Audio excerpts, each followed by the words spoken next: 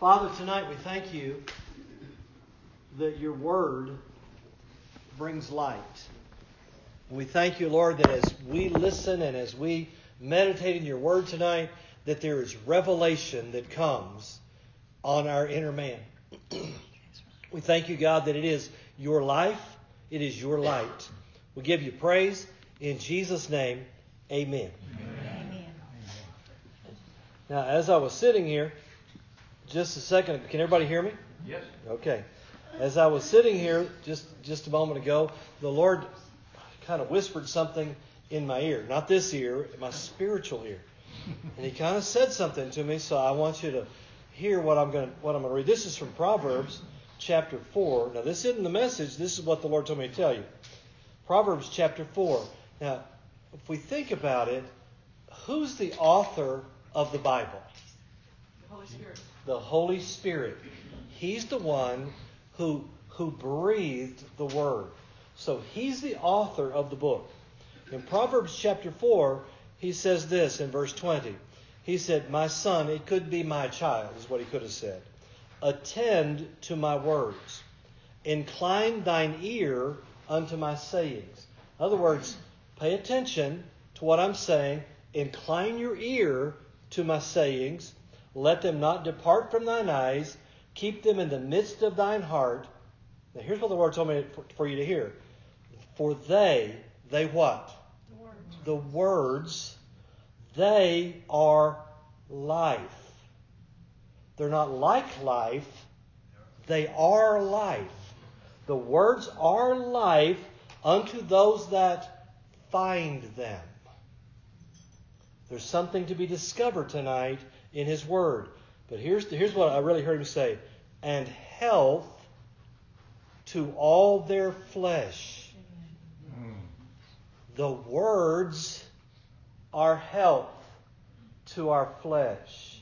Tonight in particular, if you have physical problems, I want you to begin to believe that the Word is health to your flesh. That's a great word from God. Amen. The words, His words, are health to our flesh. It goes on to say, "Keep thy heart with all diligence, for out of it are the issues of life." We need to get our heart, keep the word in our heart. It is life and health. This is pretty serious stuff when we think about what the word will do. It is life and it is health. So let's just confess that tonight. I want you to say, the Word is life. The Word is health to my flesh. Okay, we need to know that tonight. Now some of them say, well, let's talk about spiritual healing. No, it's not. It says health to my flesh. That has to do with my physical body. So the Word is health. I love that. Amen. The Word is health to our flesh. Aren't you glad you're saved? Amen. I'm glad that I'm a covenant partner with Almighty God. I'm glad that I'm a part of the church. Amen. Being a part of the church is very, very important. Tammy and I know people who've gotten away from the church. And, they're spirit-filled people. They'll say, well, I love the Lord. And I'm sure they do.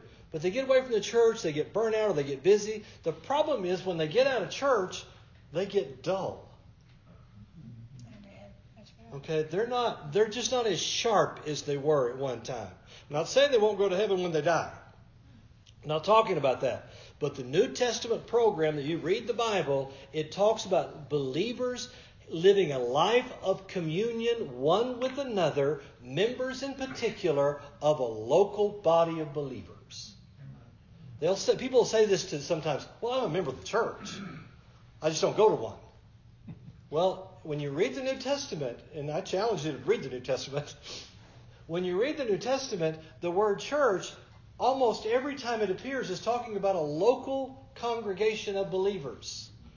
Now, sometimes when Jesus said, "My church will be a house of prayer," He's talking about the big church. But when the Bible says the church at Ephesus, it's not talking about the big one. the church at Laodicea, or the church at Philippi. Those are local congregations, and the plan of God is for His people to be part of a local church. That's a good thing. And when I think about Ephesus, at the time when the Bible was written, Ephesus was the largest church in the world. They think it had somewhere near 100,000 members, the church in Ephesus. Well, there was no building in Ephesus that could house 100,000 people. So you know what they did? This right here. They met in different groups, and they learned and they were discipled in this way. So I think that's important. We need to be people who are grateful for the church. We need to be grateful for the fellowship that we have. I've had fun tonight, just fellowship. And how about you? Amen. And the food was awesome. Here's the problem. This is my problem tonight. I couldn't eat every one of those soups. And that was a problem. You'd think I could, but I can't. I was trying my best. It was very, very good. We need to realize that we're members of the church, and apart from the local church, people begin to live like the world, act like the world, and get the world's results. We need to be in fellowship with one another. What happens is they get away from the church and they're no longer full of life. It no longer flows through them. Now they begin to live the mundane, joyous existence just like the world is. Jesus said, the thief cometh not but for to steal, to kill, and to destroy. He said, I am come that they might have life, and that they might have it more abundantly. The Amplified Bible says it better. It says the thief comes only in order to kill, steal, and destroy, but I came that they might have and enjoy life, and have it in abundance to the full till it overflows. That's the will of God for believers, for us to enjoy our lives. I hear somebody say in their mind, well, then why did He give me that job? It's not the job that needs to change. Something inside of us needs to change. He came that we might enjoy our life. There's a big difference between the two Greek words, zoe, and bios. Bios talks about the everyday life. It talks about existing. It talks about being able to breathe. The word zoe, the Greek word, literally talks about having the life quality of God. Life as God has it, or life connected vitally to God, is what zoe life is. When Jesus said, I came that they might have life, the word is zoe, that we might be connected to God, so our lives will overflow. Amen. That's good. Now, here's what the Bible says in 2 Timothy 3:1. We read this last week. It says, this know also that in the last days perilous times will come. That doesn't sound like good news. This won't either. These are the last days. I believe that these are perilous days. The word perilous means fierce, dangerous, hard to bear. I mean, just watch the news anytime, and you can find it's fierce. I mean, people are in such great disagreement over political things that they're fierce. I mean, it's terrible. Paul then, after he says that statement in 2 Timothy 3:1, he describes the times. And I'll look at that here in a little bit. But he concludes this chapter with these words. He says, but, he says, in the last days perilous times will come. He lists what will happen in those days. And then he says, I love it, he says, but. You know what but is? The little conjunction but? It wipes out everything before it. When somebody comes and says, well, I don't usually criticize you, but... Get ready. Okay, just cancel out what they were getting ready to say. He says, but, this is one of those blessed buts here. But continue thou in the things which thou hast learned and been assured of, knowing of whom thou hast learned them. And that from a child thou hast known the Holy Scriptures, which are able to make thee wise. I got to say this. Sometimes things scream at me when I look at the Bible. Do they you? I mean, this just screams at me. He says, he's talking about the Scriptures. He says, they are able. The word able comes from the Greek word dunamis. It's not the word dunamis, but it comes from that word. Dunamis. Dunamis means miracle power. Look what it just said. The Word has miracle power. See, the Word has the miracle power to do exactly what it says. All I have to do is believe it and act on it. Okay? The Word, it says, the Word that you learn from a child has miracle power to make you wise unto salvation through faith, which is in Christ Jesus. That is good news. Amen. In perilous times, the Word is able to make me wise unto salvation. This isn't talking about the new birth. This is talking about rescue, deliverance, doing well, being made whole in perilous times. It goes on to say, all Scripture is given by inspiration of God and is profitable for doctrine, for reproof, for correction, for instruction in righteousness, that the man of God may be perfect, thoroughly furnished unto all good works. The man of God. It didn't say the preacher. It said the man of God or the person of God. The way we're going to be furnished to do whatever we need to have is to stay with the Word. In perilous times, if we stay with the Word, we'll have revelation by the Spirit of God from the Word of God, so we'll know what to do. Isn't that good? That's good. Man. So, in light of events that we see in the world all the time, I mean, it seems like every day we hear of, not every day, but every week, we hear of these events that take place, and someone is killing this many people, and someone's doing this to this many people. We need to learn how to live our lives in courage and having confidence in the Lord. The psalmist said in Psalm 91, and you probably know this, "Thou shalt not be afraid of the terror by night, nor the arrow that flieth by day, nor the pestilence that walketh in darkness, nor the destruction that wasteth at noonday. 1,000 shall fall at thy side, 10,000 at thy right hand, but it shall not come nigh thee. Only with thine eyes shall thou behold and see the reward of the wicked." Wait a minute. This was the word, right? Somebody's getting healed. Because it's health to all of our flesh. Just remember that as we go. Terrorism is the use of fear as a weapon. That's what terrorists do. They want to cause us to be afraid. They want to cause us to be so afraid that we're paralyzed with their fear and will succumb to their demands. And we will change our lives because of their terror. We were at the Pray Jones on Sunday. Did you notice all the security people? Somebody thought about terror. Yeah. We went through the metal detectors. If you ladies took a purse, you took that plastic bag or whatever it was you had to take. Somebody's thinking about terror. See, the devil wants us to be terrified no matter what we do. The Bible tells us that we're not to be afraid of terror. Now, we have to have wisdom. Don't get me wrong. You better be, in this day, we need to be hearing what the Lord is saying. Because if He says don't go, don't go. If He says don't go, you can quote Psalm 91 all day long, and it's not going to help you. If He says don't go, don't go. But we shouldn't be afraid. We need to do what He said. Jesus promised us that He had overcome the world, and we're not supposed to allow our hearts to be troubled. Let me read you the verse.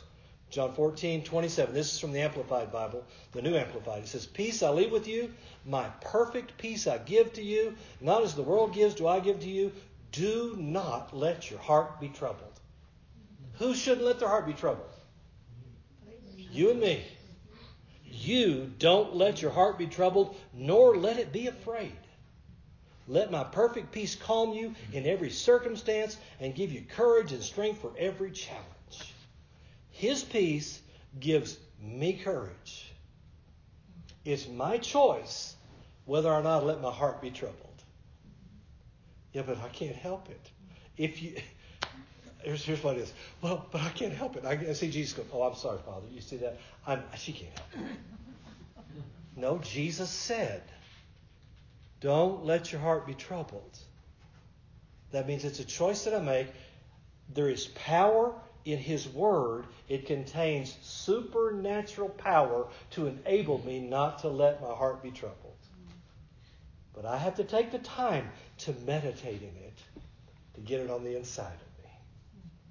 Somebody say amen, because that's really, we just need to get that. We've got to rely on His supernatural power. As a church, we must rely on His power. The gospel in troubled times needs to be preached in power. We've got to let His supernatural peace flow in our lives. That comes by meditating in what He has said. Let me just tell you something. We'll never be able to speak to the storms of life and declare peace until the peace that's on the inside of us is bigger than the storm that is around us. Should I say that again? That's good. Say it again. You see, we'll never be able to speak to the storms of life and declare peace until the peace that's on the inside of us is bigger than the storm that's around us. See, we get the word in us. I mean, in that story, when Jesus said, "Peace, be still," to the storm, He's asleep on the boat in the middle of the storm. And they ran to Jesus and they said, "Jesus, don't you care that we're going to die?" And Jesus stood up, looked at the storm, and said, "Peace, be still." And it got still. And this is my paraphrase. They said, "Golly." And He said, "Where is your faith?" But see, Jesus had this raging storm of peace on the inside of Him that was bigger than that storm ever could be. And so when He said peace, it had to obey. We'll never have the authority to speak to a storm until we can sleep through one.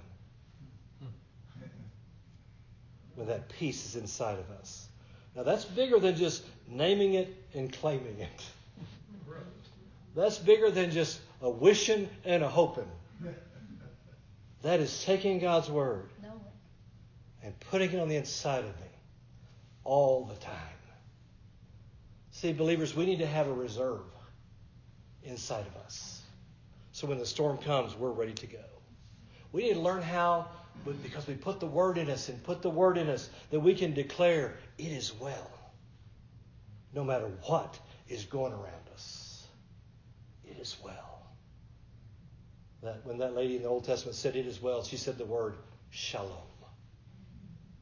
Remember the story I'm talking about where her son died and she comes to Elisha and he says, Elisha says to the servant Gehazi, well, first of all, she goes to her husband and she says, "I need to go talk to the preacher." He said, "Well, it's not Sunday." This is my paraphrase of the story. And he says, "Well, go ahead if you want to." He said, "Anything wrong?" She says, "Shalom. It is well." She goes to the prophet, and the prophet sends his servant. He says, "Go ask her what's wrong." He runs up to her and says, "What's wrong?" And she says, "Shalom. It is well." Shalom. And then she gets to the prophet, and he says, "What's wrong?" She says, "It is well." The word shalom means completeness. Nothing missing. Nothing broken. It is well. When we learn when that's inside of us, no matter what the devil throws at us, the first thing that's going to come out of our mouth is, "It is well." But what if it isn't well? Are we lying? No, we're prophesying. We're declaring what God has said. And we need to start practicing that now. We need to start speaking that right now. Because I'll tell you, when you fill your heart up with that, it'll come right out of your mouth. It'll always come out of your mouth. It is well. The first time that David threw a rock wasn't at Goliath. He had been practicing and practicing and practicing and practicing. He killed him a lion. He killed him a bear. And when he got to that big monster Goliath, he said to the king, I love the story when he goes to the king and says, "Never fear, I am here." 17 years old. A little guy. And he said, why? Because he had been practicing and practicing and practicing. He had already been anointed king. He already knew who he was. And he said it. Man, I hadn't got to the message yet. Maybe this is the message. See, we need to understand tonight. We've got to have we've got to have the courage to speak God's word no matter what we face. No matter what we face. Tammy and I were talking about a thing not too long ago, and it wasn't good news. And I looked at her and I said, when my heart is afraid, I will trust in thee. Well, now that needs to be the first thing that comes out of my mouth. Not, oh my gosh, what will we do? See, we need to be people who aren't afraid. Now, sometimes you do stuff afraid. I'm not talking about your knees not shaking. I'm not talking about not having to do everything you can to stand there. But I'm talking about putting it on the inside of you so that when it's time to face it, it will come out of you. That's what God wants us to do. We need to be those kind of people. We need to have the courage to take a stand for what God has said in these perilous times. Take a stand. You remember that story? I'm just going to all these stories. In 1 Samuel chapter 14, there's this story of how that Jonathan, who's the son of Saul, who's the king. And Jonathan and his armor bearer, they run off just to, I don't know what they were doing away from everybody else, but they go off and they go and they find the Philistines. And the Philistines are in this camp up on this hilltop. And Jonathan and the armor bearer are down there. It's just the two of them. And they have this little garrison up above them. And so Jonathan basically says to his armor bearer, he says, hey, let's go to these uncircumcised Philistines and let's see what God will do. He says, let's see if the Lord will do something for us, because he's not limited to save by a bunch or a few. Let's just go over there and see what we ought to do for them. And the armor bearer says, sounds good to me. I mean, this is kind of a cool story. He said, now bear in mind, these guys are above them. Who has the advantage in a fight? Whoever's up high has the advantage. They're down below. The only advantage they have is that they can surprise them. Okay? Jonathan, he just bypasses that. He says, I'll tell you what, let's call out to them and tell them we're here. And if they say, come up here, we know we're going to whip them. If they come down to us, we know to get out of here. So they jump out, and he stands up, and he says, hey! And they said, come up here. He said, all right. And so Jonathan and the armor bearer, the Bible says they crawled on their hands and knees up the side of this hill to get to these Philistines. So first of all, that's rather exerting to crawl up there. They get up to the top. There are 20 Philistines up there. And Jonathan and his armor bearer killed every one of them. They had courage. This isn't the first time he thought about fighting the Philistines. This wasn't the first time that he had drawn a sword. This wasn't the first time that was going on. He knew what he needed to do. They had the courage to stand. Ooh, man. That's good. Scripture says this, and we know that all things work together to them that love God, to them who are the called according to his purpose. Now, this is the passage we've been looking at for several weeks. We know that all things work together for everybody. Didn't say that. It didn't say that. We know that all things work together for everybody who quotes Psalm 91 in the morning, at noon, and at night. No, all things work together for them that love God, to them who are the called according to his purpose. The promise of it working out together for good is for those who are chosen, which is everybody, the called, but the called who love God. That's what the Bible says. You need to understand, not everybody loves him. Not everybody who calls themselves Christians love him. A lot of people know about him, but don't actually love him. We'll see more what I'm talking about. Being a Christian isn't so much about what God will do for me. Can I tell you something? God has already done it. Jesus has died one time, for all sin, for all men. Amen. He's already paid the price. His blood has already provided for you and me. God has already sent the Holy Spirit. We've already been empowered. We already have His Word. This Christian life isn't so much about what God will do for me. What it is about is living in a loving and personal relationship with God our Father through Jesus Christ our Lord. It's all about this relationship. It's not about being entitled. It's about having a relationship with God. The promise of it working out for good is not for everybody. God loves everyone. But the promise is for those who love Him. Loving God. First, these are some review verses. But it's written, eye hath not seen nor ear heard, neither have entered the heart of man the things which God hath prepared for them that love Him. But God hath revealed them to us by His Spirit, for the Spirit searcheth all things, yea, the deep things of God. These revelations, these things that come from the eternal realm, they come to those who love Him. He's prepared them for those who love Him. Not for everybody, for those who love Him. The Bible says, blessed is the man that endureth temptation. For when he's tried, he shall receive the crown of life, which the Lord hath promised to them that love Him. Crown of life. The Bible talks about a crown of righteousness. It talks about a crown of life. The crown of life seems to be promised to those who overcome. In Revelation 2:12, it talks about those who endure the tribulation. Well, a certain tribulation, not the tribulation, a certain tribulation of 10 days, they will get a crown of life. It has to do with loving Him. Loving Him more than what the devil can throw at us. See, we need to overcome. We need to love Him. And then God does something in addition to that. The Bible says, if any man think he knoweth anything, he knoweth nothing yet as he ought to know. But if any man love God, the same is knoweth Him.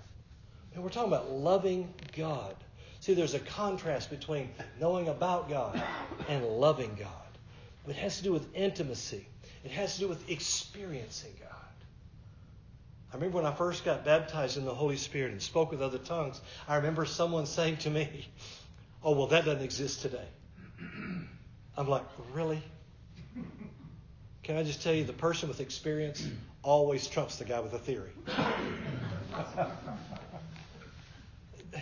It'd be like saying, well, you can't drive a car like that. Really? I've been driving a car like that for years. Okay.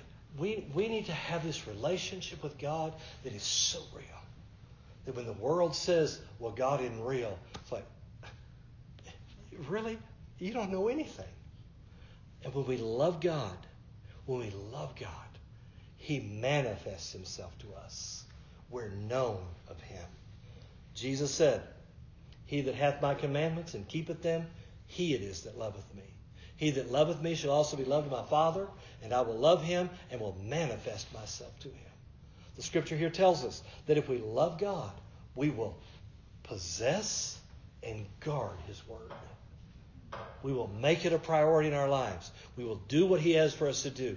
And then it says when we do that, the Father will love us.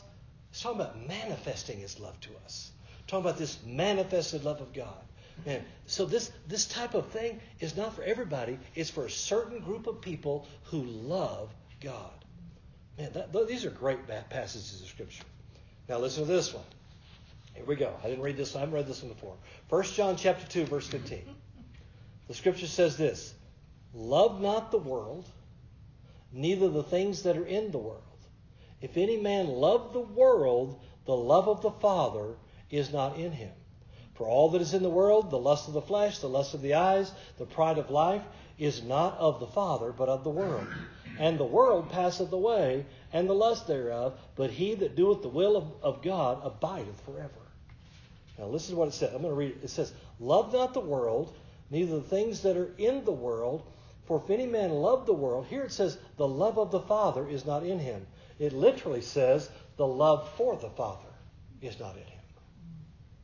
The Scripture says if you love the world, the love for God is not in you. Everybody smile and take a deep breath for just a moment. This isn't a condemning word. This is a good word. Because we want all things working together for good. We want to be able to stand in perilous times. We can't love the world and love God. All that's in the world is temporary. All that's in the world has an expiration date. Like the milk in your refrigerator. It will expire. All of it will expire. Man, it will expire. But he that does the will of God, we said that God will manifest him. But those that love God, we're going to live forever and ever and ever. Man, isn't that good? We need to know this. I think I said this last time. Someone was talking about, well, you better come to the hospital if you want to see your daddy for the last time. Are you kidding me? We have eternity. When Tammy's daddy went to heaven not too long ago, somebody said that to him. If you want to see him for the last time, you better come. And it's like, this isn't the last time we're going to see him. I mean, this is the shortest thing we're ever going to do. We have eternity to love one another, to love on God. I mean, we have all of that time. Listen, we need to give our love to God, loving on him as he manifests himself to us. Okay, I'm going to go back to 2 Timothy. This know, in the last days, perilous times will come. This is where I want to really get to tonight. For men shall be lovers of their own selves, covetous, boasters, proud, blasphemers, disobedient to parents. I used to read that to my kids a lot. Unthankful, unholy, without natural affection, truce breakers, false accusers, incontinent, that means without self-control, and to be powerless over their own self. Fierce, despisers of those that are good. Now, does that sound like today at all? It sounds just like today. Traitors, heady, high-minded, lovers of pleasures more than lovers of God, having a form of godliness, but denying the power thereof. From such, turn away. That's talking about now. This describes the world's system. This is an ungodly system. And why would it be ungodly? Because they've taken God out of it. When you take God out of it, it becomes ungodly. I'm going to tell you something. The primary ingredient to life, to real life, to Zoe life, is the giver of life. If you take God out of it, it is just death. It is just depraved. When you take God out, you take out the main ingredient. When you take him out, you take out the only thing that makes it life. That makes it really fun. It's the thing that makes it good. The times become perilous because God isn't in it, except in us and his people. But they've taken God out of so many things. They don't want him. When you take God out, all man has is to look to man to meet his needs. And life becomes about self. And according to Jeremiah 17:5, it becomes a curse when man trusts in man. When you take God out, you're in trouble. I mean, today, kids grow up in a godless society. And they learn to love self above all else.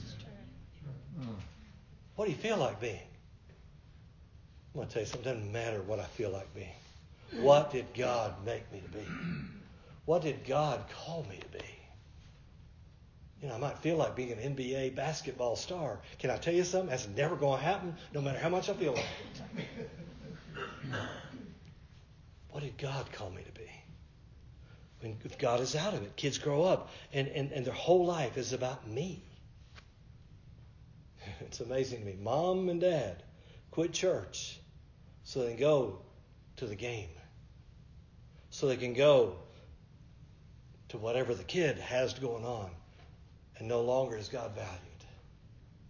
But it becomes self-centered.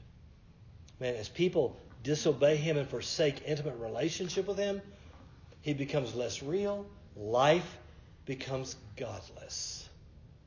We need to be people who stand for God. People who love God. Because I'll tell you what, the scripture says, when we love God, he comes and lives with us, manifests himself with us, and he'll bring all of his good stuff into our house. And he has the best stuff. it's just loving Him. 2 Timothy 4, verse 6 says this. Paul said, I now am ready to be offered, and the time of my departure is at hand. I've fought a good fight. I've finished my course. I've kept the faith. He doesn't even sound sad about it, does he? He's not sad. He says, henceforth there's laid up for me a crown of righteousness, which the Lord, the righteous judge, shall give me at that day, and not to me only, but to all them that love His appearing. Do thy diligence to come to me shortly. And here's one of the saddest verses in the Bible. For Demas hath forsaken me, having loved this present world, and is departed unto Thessalonica. Demas loved the world more than loving God. The world became more real to Demas than God was. Now here's the deal. You know that Demas had been traveling with the Apostle Paul for some time. Do you think he got good teaching? Oh my goodness. We're still teaching this stuff. We're reading it tonight. He got great teaching. Do you think he saw any great miracles? Oh, yes. Oh my. Oh, I mean, he saw lots of miracles. He saw the miracles. He saw signs. He saw wonders. But he began to think about the world. This isn't an overnight decision. This isn't a thing where he was in the middle of a great revival and then got up the next morning and said, I think I'll leave. It had been going on and going on. He began to let the world, he began to love the world more than he loved God. He began to not listen anymore. He began to not fellowship anymore. He began to draw himself away. He knew God, and then he chose the world. And when he did, he forsook God. Man, he began to think about those things. I say all that to say this. There is one ingredient that I can't live without. I can live without the Cowboys. I did it last year. It was very difficult for me. My wife had to pray me through it. I can't even live without the Red Raiders. I can't live without Him. He is the main ingredient to all of life. He is the ingredient. He's what makes it good. Without Him and a relationship with Him, life won't be good and it won't work out for good. Because it's all about Him. Without Him, it's godlessness. With Him, it makes it worthwhile. Loving God is the number one thing that matters. Loving God, loving Him is what makes life good and makes everything work out together for good. Amen? Amen. Praise God. Let's pray over the word for just a Can moment. you repeat something before Yes, you pray? I can. If you take yourself back a ways, 30 minutes or something like that, you mentioned that you were talking to you and your wife faced something that was difficult. Yes. And you said, and the phrase you used, in the scripture you used, you said something, and then you said, but I lost it because I'm tired, I'm sorry. What I told her was, I'm not trying to brag on me here, but we need to fill ourselves up with the Word so that when something confronts us, the first thing that comes out of our mouth is the Word of God. And I was tempted to be afraid. Yeah. And so I said to her, at what time I'm afraid, I will trust in Him. I was quoting the psalmist. 56. I was quoting what he said. At the moment, I didn't have the chapter and verse, but I knew the words of the verse. And I said, at what time I'm afraid, I will trust in Him. What I was doing was, I was speaking to my soul. Sure. Because my soul wants to be afraid sometimes. My soul wants all kinds of things. My flesh wants that. But I said what needed to be said. Easier to say, when I am afraid, I will trust in Him.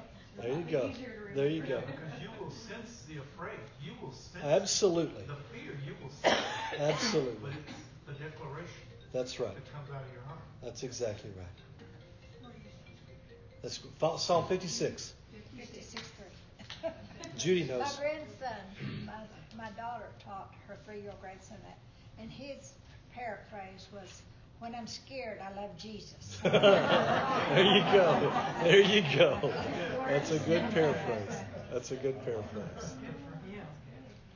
Everything is about learning how to renew our mind. What time is it? I got 3 minutes. The devil will do everything to make us think like the world. Yes. We must have our mind renewed to think like the Word. That's really important for us. The Scripture says to not be conformed to the world, but be transformed by what? The renewing of our mind, so that we can prove what is that good, acceptable, and perfect will of God. Okay, that comes as the word transformed. It has to do with being renovated. Metamorphosis. It's actually the same word as when Jesus was transfigured in the Greek. It has the word, we get the word metamorphosis from it. Metamorphao is the word in the Greek. And it has to do with changing. And that isn't an all of a sudden change. That is a slow, permanent change that takes place as we meditate in the Word of God. What does meditate mean? It doesn't mean to get in the lotus position and go, Meditate means to mutter, to utter, to speak to yourself over and over again. When we meditate in the Word of God, it has the power, the supernatural power, to give us the courage to overcome the world in perilous times. That's the way we're going to make it, folks, is we're going to have to be the Christians God called us to be. We can't be fair weather Christians. We can't be Sunday only Christians. We can't be Sunday praise the Lord and Monday, Tuesday through Saturday cuss at everybody Christians. We've got to... One t-shirt that frustrates me is the one that says, I love Jesus, but I cuss a little bit. Listen, I understand. I'm not talking about perfection here. I'm not talking about flawlessness. I'm talking about having a heart that is whole toward God. And if I'm cussing a little bit, I need to work on it a little bit, or a whole lot. Amen. And don't tell everybody else I got it. Don't need to continue to speak that over myself. But we have to meditate in the Word. We have to make God's Word the priority. Not just the letters on the page, but the life from those words living in our hearts. Anybody can memorize a verse of Scripture. I'm not talking about that. I'm talking about getting it from my eyes into my mind, by speaking it until it goes in me. Meditation is like chewing on something. The reality is you can't chew on anything for a long period of time without swallowing part of it. And when you get it on the inside of you, that's when it comes out in power.